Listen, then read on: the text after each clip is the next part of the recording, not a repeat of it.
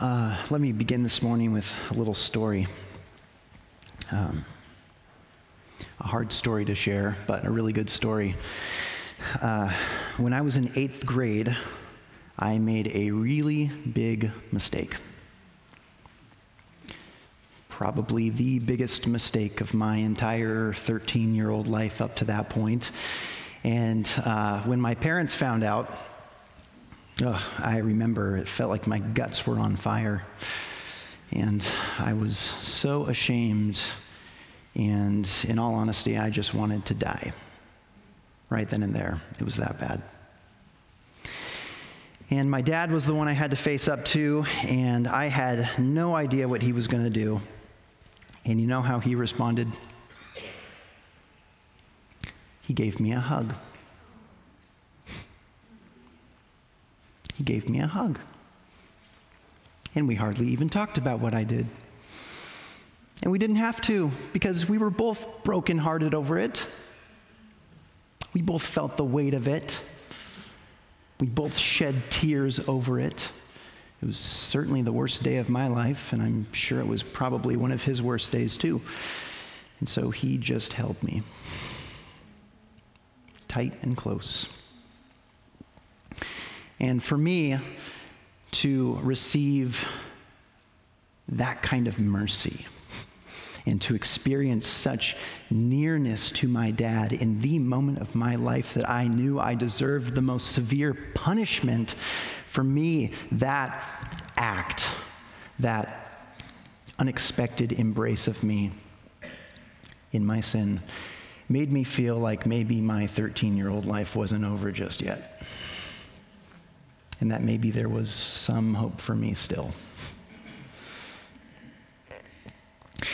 And you know, the way my dad responded to me in my sin that day 17 years ago is kind of like how God the Father responds to us in our sin, if we are his children. Instead of pointing the finger, he opens his arms.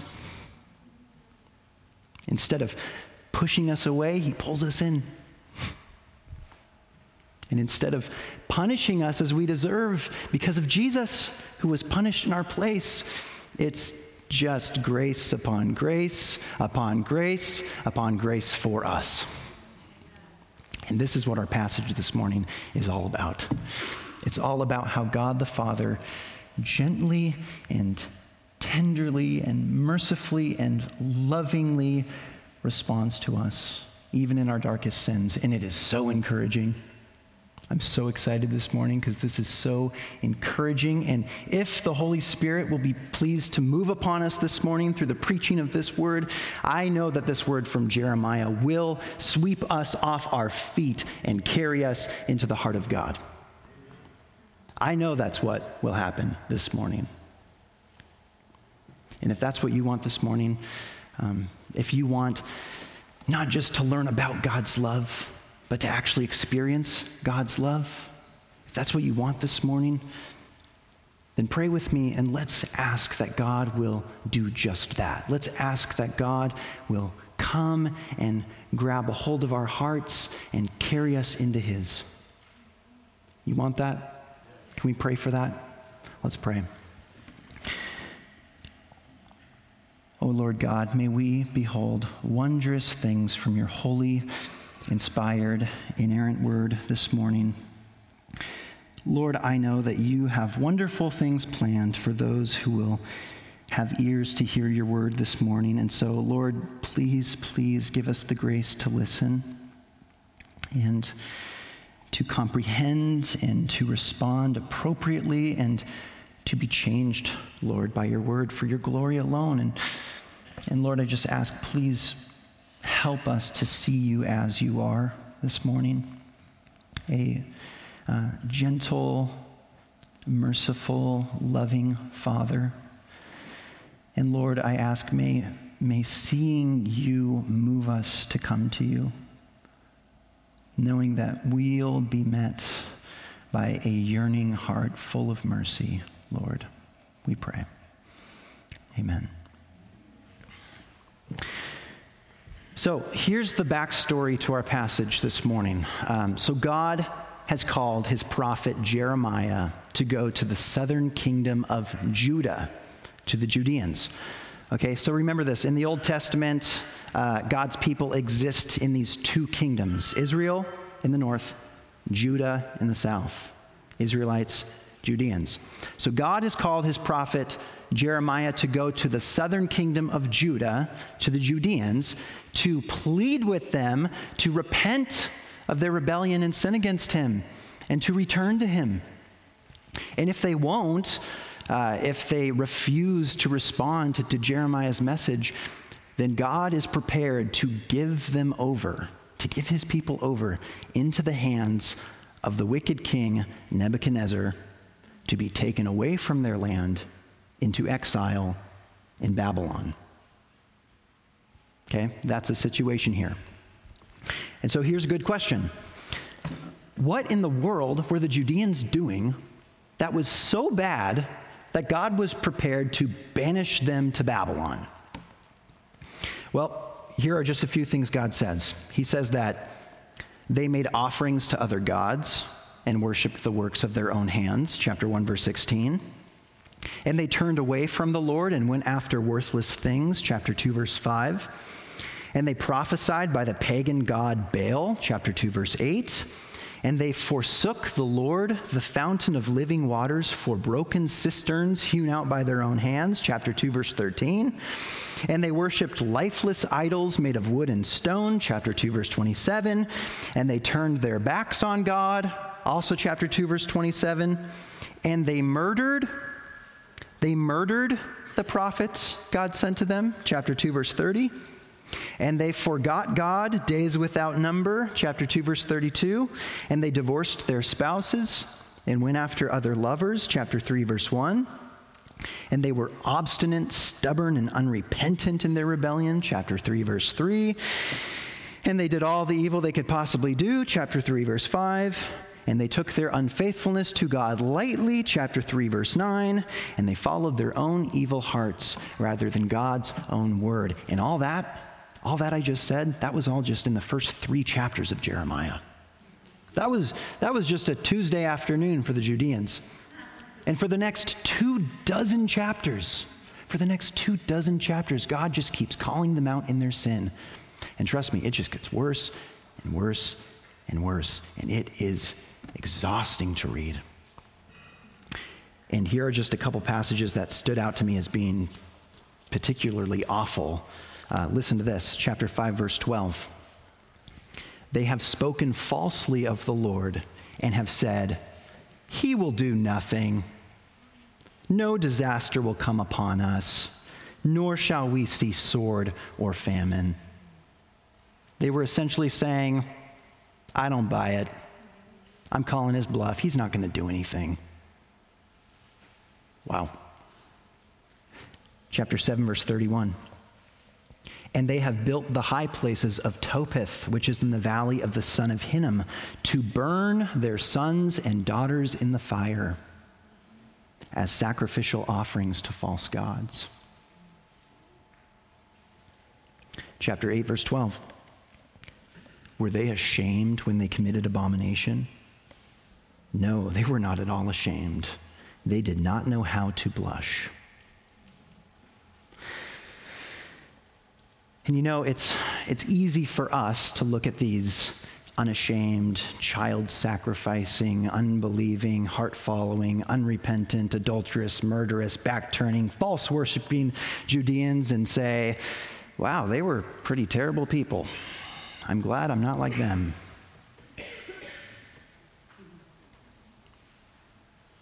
It's easy to say that,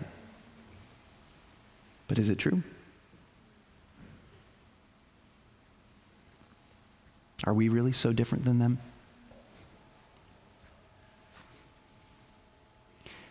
I mean, haven't you ever sinned unashamedly? You knew it was wrong, but you just did it anyways and didn't care. Maybe because you thought you deserved it for some reason. Or maybe because everyone else was doing it. Or maybe because you were able to justify it somehow. Haven't you ever sinned unashamedly?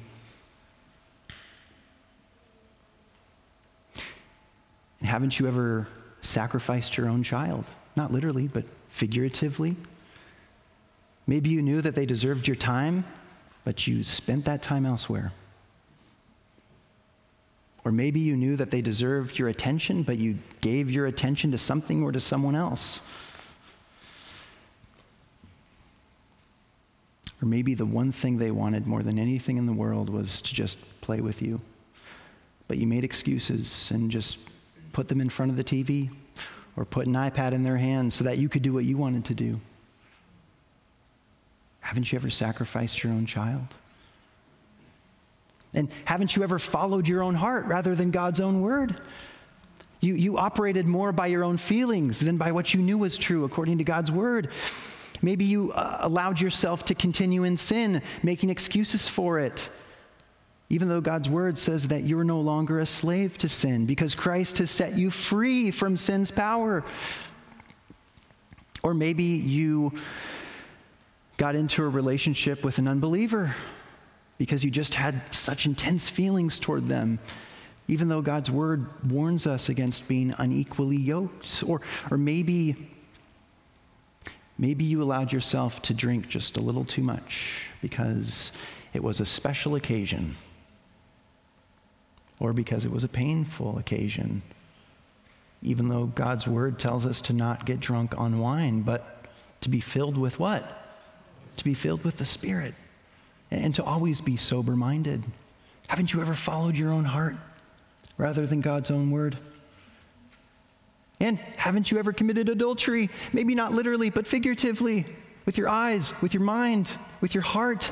Jesus says in Matthew 5:28 that if you even look upon a woman lustfully, you've already committed adultery with her in your heart. Or haven't you ever murdered anyone? Again, maybe not literally, but figuratively, wishing someone dead, or having someone become dead to you in your heart. Because you know what the Apostle John says in 1 John 3:15? If you hate your brother, you're a murderer at heart. Haven't you ever turned your back on God? You were going this way toward the Lord, but then you turned around and ran back that way away from the Lord? Haven't you ever turned your back on God? And haven't you ever worshiped a false god? You've put something that is not God in the position of God in your life, and from sun up to sundown, it was that thing on your mind. It was that thing that you were living for. It was that thing that was truly the deepest desire of your heart. Haven't you ever worshiped a false god? And only you can answer those questions for yourself, but for me, I'll just tell you, the unfortunate answer to all of them is, yeah, I am guilty of having been a false, worshiping, back-turning, murderous, adulterous, heart-following, child-sacrificing, and sometimes unashamed sinner. I have been just like the Judeans. And I know that I deserve for the gavel of God's justice to come down and for the pronouncement upon my life to be off with his head. I know that's what I deserve before the holy God. And that's what we all deserve, because the wages of sin is death, Romans 6:23. That's what our sin earns us. That's what our sin makes us deserving of. Which is what makes our passage, Jeremiah 31:20, so remarkable. Because God responds to his people's damnable, death-deserving sins more gently and tenderly and mercifully and lovingly than they could have ever imagined, than we could have ever imagined. Here's what he says. Here's our passage this morning, Jeremiah 31:20. Oh, is Ephraim my dear son? Is he my darling child? For as often as I speak against him, I do remember him still. Therefore, my heart yearns for him. I will surely have mercy on him, declares the Lord. So let me make just 3 observations, and then I'll give an application for each, okay? 3 observations and an application for each. So here is observation number 1 from this passage. The children of God are forever dear and darling to the Father. The children of God are forever dear and darling to the Father. Look again at the first 2 lines of the verse.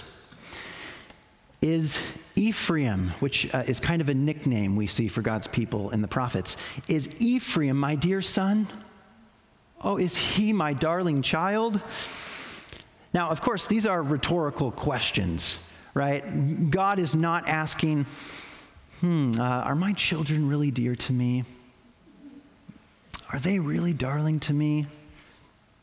No, God is making a statement about his affection for his children. But as one commentator puts it, it's poetically clothed in the gentleness of a question.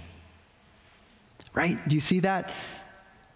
It's an emotional expression from a God who is not wondering if he really does love his children so deeply, but from a God who is declaring that he really does love his children so deeply. Oh, are they dear to me? Oh, are they darling to me? Now, think about this.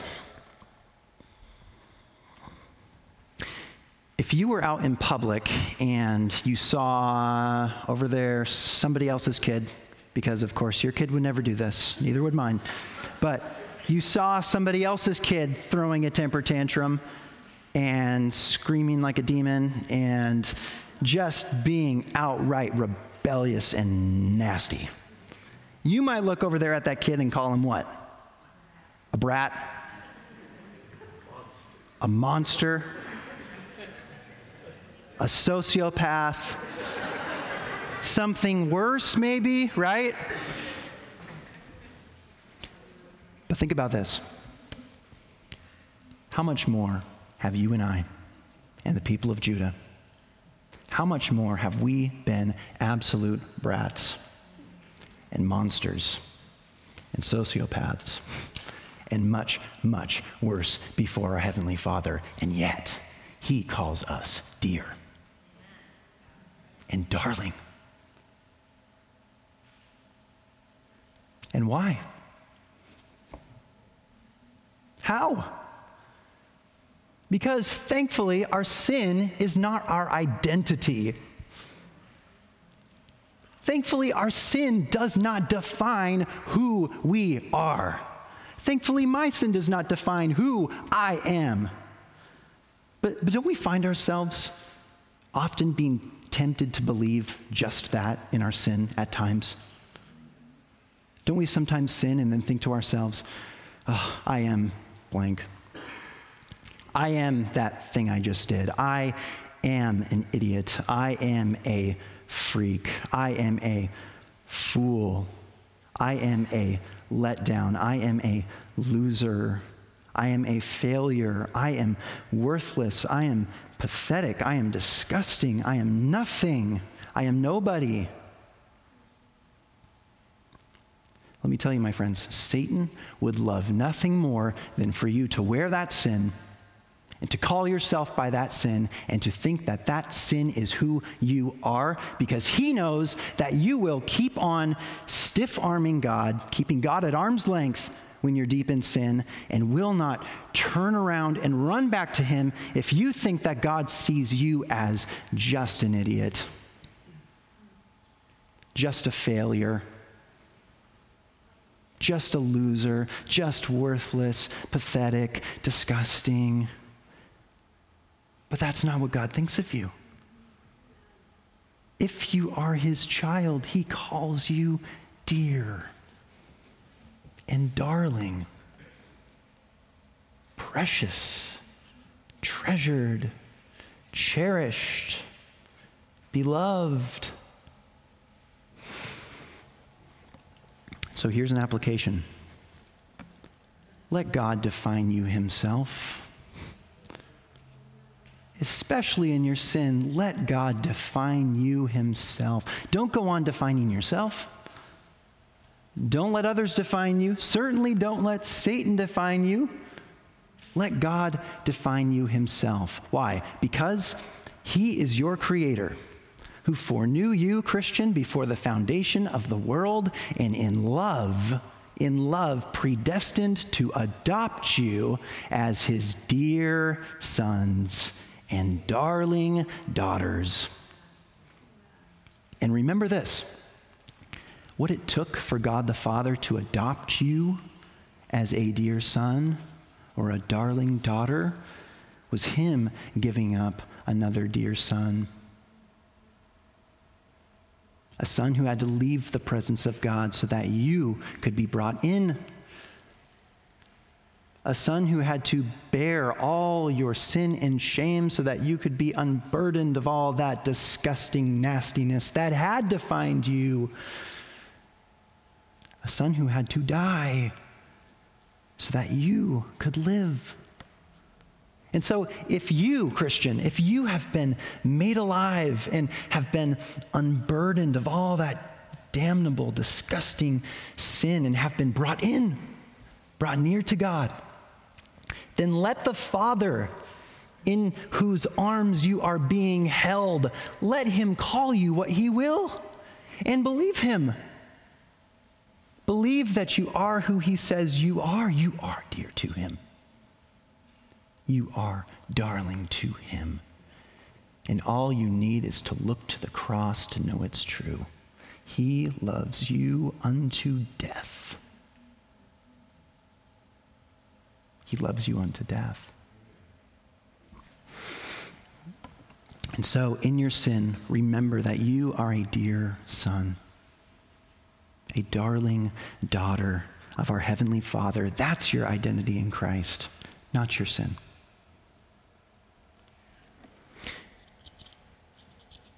Observation number 2.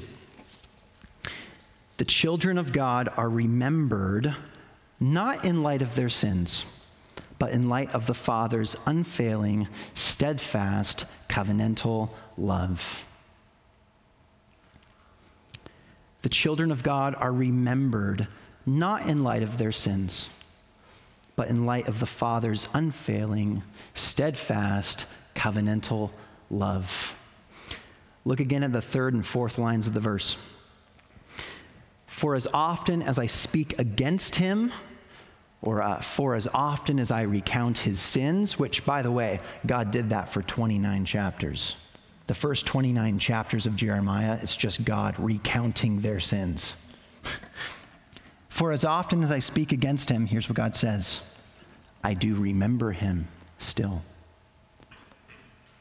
And when God says here that he remembers him, Ephraim, his people, he's obviously not saying that by remembering his people are coming to mind, right? Because obviously his people are already in his mind as he's speaking against them. So he's using this word remember, not in a cognitive, recollecting sense, but in a covenantal, relational sense. And God actually does this often in Scripture. He talks about remembering his people in a sense where the implication is that he's remembering them in light of his love, or in light of his mercy, or in light of his covenant. Kind of like, remember this? Kind of like how Hosea remembered his wife Gomer after she had been unfaithful to him. And what came to mind for him was not that she existed, but what came to mind was his love for her and the covenant promise he had made to her at the altar, for better or for worse. And so, though things had taken a serious turn for the worse, he pursued her and found her, and then lovingly said to her, Gomer, you are mine. Come home. That's what God is doing here. He's remembering the people whom he loves, as one commentator puts it, not as the alternative to forgetting, but as the alternative to forsaking. He's remembering them in light of his unfailing, steadfast, covenantal love. And look again at what he says. He says, "For as often as I speak against him, I do remember him still." So think about this. If God were to keep a record of all your wrongs, a long, long, long list stretched miles long as far as the eye can see, perhaps 29 chapters deep, just like with the Judeans. If God were to keep a record of all your wrongs, God's essentially saying that there would be another column on that sheet running parallel to all those sins, which would provide a loving answer to each and every one. And it might look something like this: sin, forgiven. Sin, pardoned. Sin, blood was already shed. Sin, the debt's already been paid. Sin, it's already been atoned for. Sin, my covenant is sure. Sin, I have grace upon grace for him. Sin, I will never leave or forsake him. Sin, I have unending love for him. Sin, he is mine forever. Sin, neither death nor life, nor angels, nor rulers, nor things present, nor things to come, nor powers, nor height, nor depth, nor anything else in all creation will be able to separate him from my love. For as often as I speak against him, I do remember him still. Isn't that cool? If you are in Christ, you have a loving answer for each and every sin. Even the deepest and darkest ones at the very bottom of the list, the ones that make your guts feel like they're on fire and that you are so ashamed of and that you would rather die than have anyone ever find out about. God has a loving answer for each and every one. And so here's an application. Let God answer for your sin. Let God answer for your sin. And what I mean by that is this. Don't try to create your own column on that hypothetical list to give an answer to your sins. Please don't. Whether it's a column of excuses or a column of good works or whatever, because it doesn't work that way. You can't excuse or cancel out or overwrite or disappear your own sins. You can't. And if you try to do that, it just shows that you don't really understand the gospel at all. Because the biblical picture is that we all, by nature, essentially sit on death row, awaiting our eternal execution because of our lifetime of sin against the holy God. And what doesn't work when you're on death row, it doesn't work with a just judge at least, what doesn't work is making excuses or making threats or making deals or saying that you'll try really hard to do better or saying that deep down you're really a good person. None of that works. None of that works with a just judge. But what does work, at least it worked once, what does work is a sinless substitute, someone innocent and perfect and full of infinite merit, stepping into your cell and saying to you, I'll take your spot. I'll die in your place so that you can go free. Which is what Jesus did for all who will repent of their sins and turn to him in faith. And so let God answer for your sin.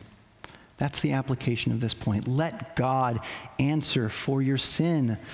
Don't try to right your own wrongs. Show God a list of all the good things you've done. Don't try to do that, because you can't right your own wrongs. You're not good enough. Nobody can escape death row by trying to be a better person. And don't try to make excuses for your sin, because that just cheapens the cost of Calvary, right? Because Jesus had to die for those sins. They should never be taken lightly. You can't just excuse sin away. And don't try to make any deals with God, because you have zero bargaining power. Like, there's a reason we sing, "Nothing in our hands we bring. Simply to the cross we must cling." Amen? So let God answer for your sin. And in your sin, remember that you are remembered in light of the unfailing, steadfast, covenantal, answer-giving, death-defeating love of God. Which leads us to our final observation. Observation number 3. The children of God are yearned for by a Father full of mercy. The children of God are yearned for by a Father full of mercy. Look again at the last 3 lines of our passage. Therefore, my heart yearns for him, Ephraim, my people. I will surely have mercy on him, declares the Lord. Do you know what it means to yearn for something? It means to desire it intensely. Like when you've climbed a mountain without a drop to drink, you yearn for water. Or when you've been away from your family for too long, you yearn to be with them. Right? Yearning is intense, longing, almost aching desire. It's the kind of desire that made the father of the prodigal son run out to meet him and to embrace him and to kiss him and to throw a feast for him upon his return. He yearned for his son. Yearning. And what does the text say? It says that God has that kind of desire for you. He longs for you. He longs to be with you. He longs to hold you. He longs to comfort you. He longs to be everything to you. He longs for your heart to rest in his. Christian, he longs for your heart to rest in his. That same heart that has pursued false gods and has turned its back on him and has sinned unashamedly, that ugly, ugly heart, God longs for it. God longs for you. He yearns for you. And when you've messed up big time and you wonder how God is going to respond to you in his sin, in your sin, he says here that when you come to him repentant, he will surely, double positive, truly, truly, it is certain, he will surely have mercy on you. Meaning, when you come to him saying, "Oh Lord, forgive me for worshiping false gods," he'll say to you, "I forgive you, and I love you, and I am still your God." And when you come to him saying, "Oh Lord, forgive me for turning my back on you," he'll say, "I love you, and I forgive you, and I am still never turning my back on you." And when you come to him saying, "Oh Lord, forgive me for sinning unashamedly," he'll say to you, "I forgive you, and I love you, and I am going to keep on forgiving you and keep on loving you unashamedly." And so here's the application here. Let the love of God lead you to repentance.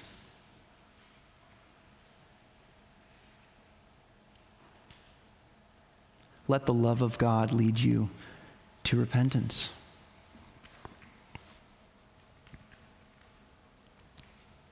So let's step back for just a second. So this morning we have come face to face with the reality that we are just as guilty as the Judeans before the eyes of the holy God. We've worshiped things that are not God. We've turned our backs on God. We've sinned unashamedly. We've done it all. We've done it all. And God has responded by saying, yes, you've done all those things, and they break my heart. But you are not those things.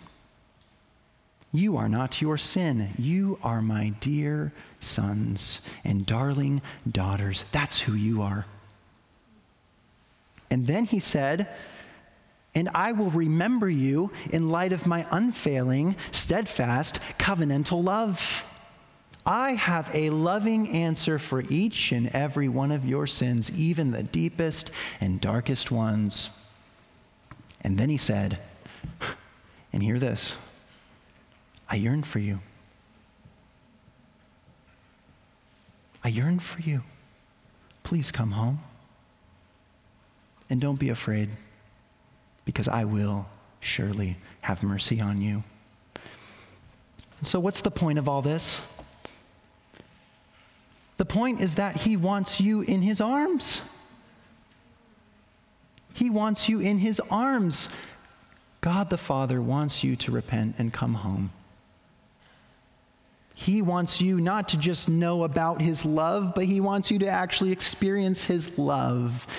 He wants your heart resting in his.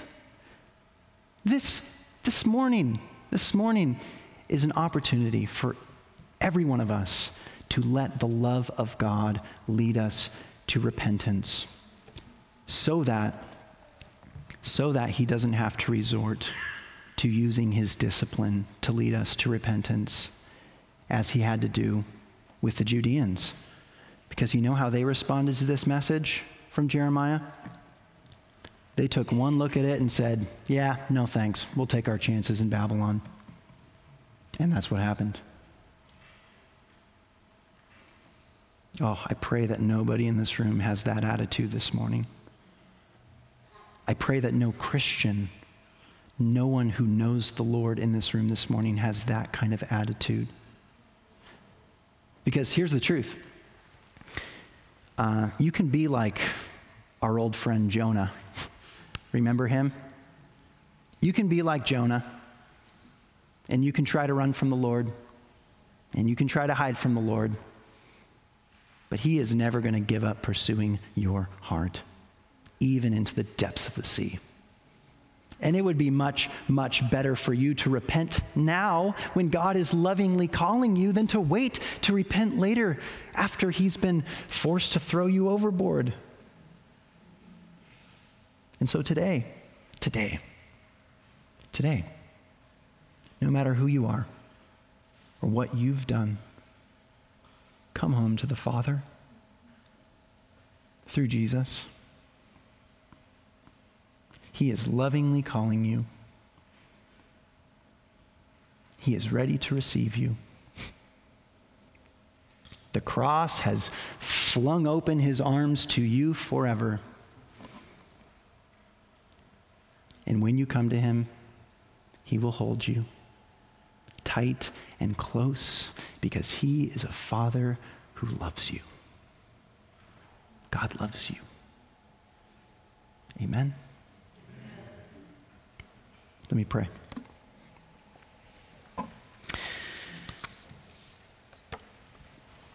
Oh Lord, I'm just astounded by how you love us, by how you love me, Lord, that you have loved your people even unto death, even the death of your own dear Son. Lord, it is an astounding reality that ought to just bring us to our knees in repentance every day, and ought to Cause us to rejoice that we belong to you every day. Oh, but Lord, we are so weak.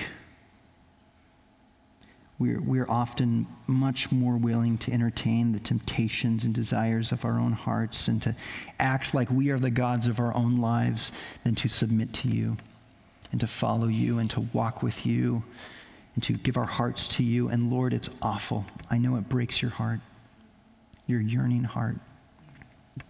So Lord, I just pray that this morning that your love for us would overwhelm and swallow up our love for our own sin.